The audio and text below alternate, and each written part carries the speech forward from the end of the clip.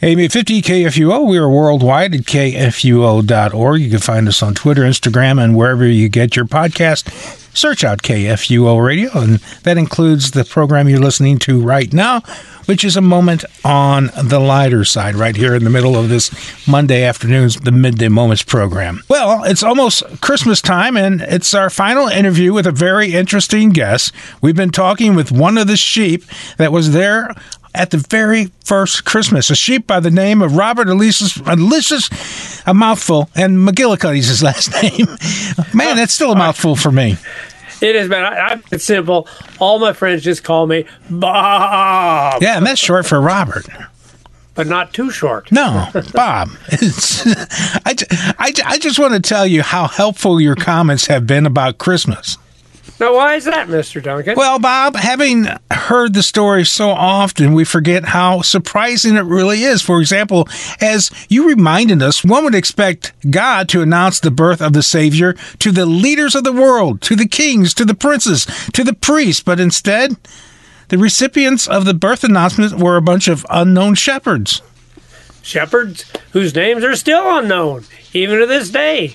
But that is the pattern of God's action, picking a puny slave nation to be his chosen people, an unknown shepherd to be king of those people, selecting common fishermen and tax collectors to be his chosen 12.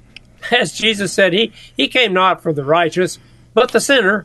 It's also surprising to realize that angels do not create faith. All this time, I've been looking for God to give me some special, spectacular sign, and then I would believe. But now I realize signs don't give people faith. The Word of God gives people faith. Although sometimes God does attach His Word to signs, however, usually not spectacular, fantastic signs, but common, ordinary ones, well, like a baby in diapers lying in a manger.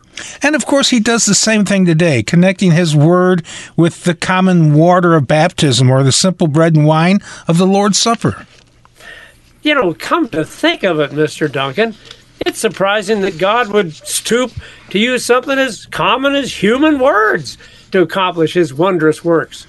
One would think God would have something more spectacular than mere language to get the job done. But you know, from the beginning, he used human language to accomplish great miracles, by creating the world and creating faith. Well, hold on now. You're getting pretty profound there. Maybe even a little too heady for myself. I must say you're pretty smart for a sheep, and also you're stepping a little bit on my territory because that's what KFUO does. We proclaim the gospel in words. Yeah, and I appreciate the comment about me being pretty smart for a sheep, but I'm not sure how to take that, considering that they say sheep are some of the dumbest of God's creation. Still, yeah, I'll take that as a compliment. Well, and it was intended as such. You know, if you like surprises, Mr. Duncan, then I have one more to share with you. It's the surprising thing the shepherds did after they heard the angelic choir and saw the babe in the manger. Well, tell us, what was that surprising thing? Well, if we're not supposed to believe something just because an angel tells us, I don't suppose a talking sheep would be considered any more reliable. So why don't you read what the Bible says the shepherds did? It's right there in Luke chapter 2. Oh, and always, my Bible is right here, open and ready. And if I do have a flip a page, as I said in prior conversations with you, I'm really fast at that. But if we have a talking... Thanks for rubbing it in. Yeah. Thanks for rubbing it in, because, you know, with my little hooves, Yeah. it takes me forever to just even turn a page. Right. But that's good. Go ahead. What were you going to say? I can do it really fast, you know, with my thumbs. Yeah, I know. I don't have thumbs. Just continue, would you please? Okay. You're making me feel bad. And also, this week, my Bible... Bad. My Bible was already open to the page, because if I can have a talking sheep, I can know what page I'm on as well. That's right. So it says, and when they, the shepherds, saw it, they made known the saying that had been told them concerning this child, and all who heard it wondered at what the shepherds told them. I'm sorry, I don't see anything surprising about that. I mean, after all, they had heard and seen that night. You would figure they would want to share it. You know, there's a point there. So often we make evangelism into some kind of chore or obligation, when really the best evangelism is just knowing that God loves us and sent a Savior. And you just let them know there is hope. So you're right. Nothing surprising there. But read on a few verses later. Okay. And the shepherds returned glorifying and praising God for all they had heard and seen as it had been told to them. Again, what would be surprising about them praising and glorifying God? That also seems like a natural response. And you're right. That's not the surprising thing. It's what else they did. Read that verse again. And the shepherds returned glorifying and praising God. I'm sorry, Bob, I just don't see what you're trying to get at. They returned, Mr. Duncan. They returned. They returned where? I suppose back to the Judean hillside, back to you sheep. But don't you see how surprising that is? They are the first eyewitnesses of the birth of the Savior of the world.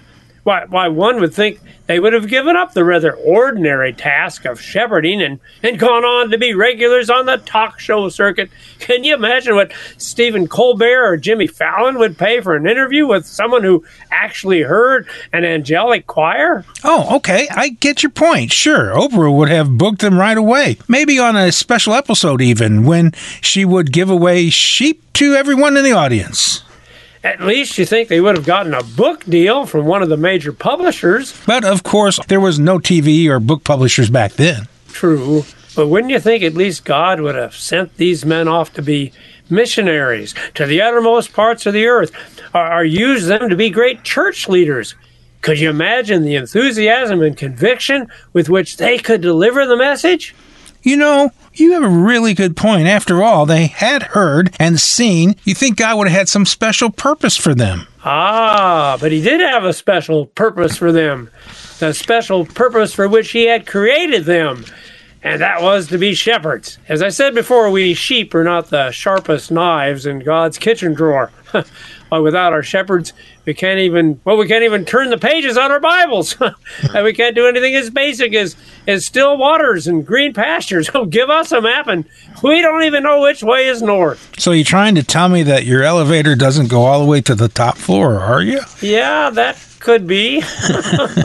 So you really were glad that the shepherds didn't go off to be missionaries and instead return to you, the flock. You know, I'm thinking about it. I don't think we could even push the buttons to get to the elevator. That's true. So, well, anyway, that night, those shepherds saw things that others could only dream of. But others would be the missionaries, the gospel writers, the church leaders. These men just did what God gave them to do, and nothing could have pleased the Lord more. You know, the same is true for you. How so, Bob?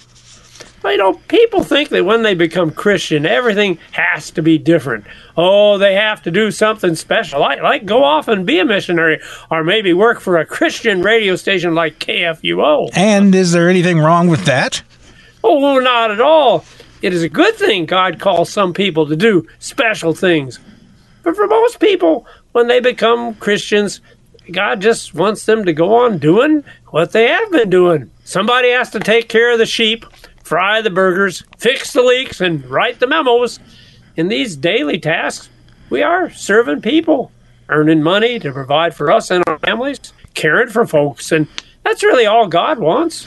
You know, Bob, it's true. After a man becomes a Christian in many ways, what he does is no different than the day before. Outwardly, there is really no difference between a Christian shepherd and an unbelieving shepherd. And yet there is all the difference in the world, because a Christian shepherd does what he does, praising and glorifying God, which is to say he does all things in faith. He does his work, but in the end, he knows it is God who makes all things work together for good. Should he fail or falter, he knows he has a Savior. It makes the task all the lighter. And I just thought of another difference, too. He does what he does in love, not just doing a job. Like the shepherds, he cares for the sheep because they're God's creature. He earns a living, so in love, he can provide for his family. You know, that's a very powerful insight, Mr. Duncan. You know, for a radio guy, you're pretty smart. I'll take that as a compliment, too. It was intended as such. Now, Bob, I really have enjoyed our time together, and before we come to a close, there is one other question I would like to ask. Why did you get stuck with such a long name? I'm not sure about the length of it, But the name does make perfect sense. And what is that? Well, take the initials, and I think it will all be clear. Robert R. Alicius A. Magilacuddy. Oh, Ram. I get it. I suppose I could have been Elsie Worthington Eunice, but then I was speaking a slightly higher pitch. Yeah, you would. Merry Christmas, Baaab. Merry Christmas, Mr. Duncan. We are the messenger of good news worldwide at kfuo.org.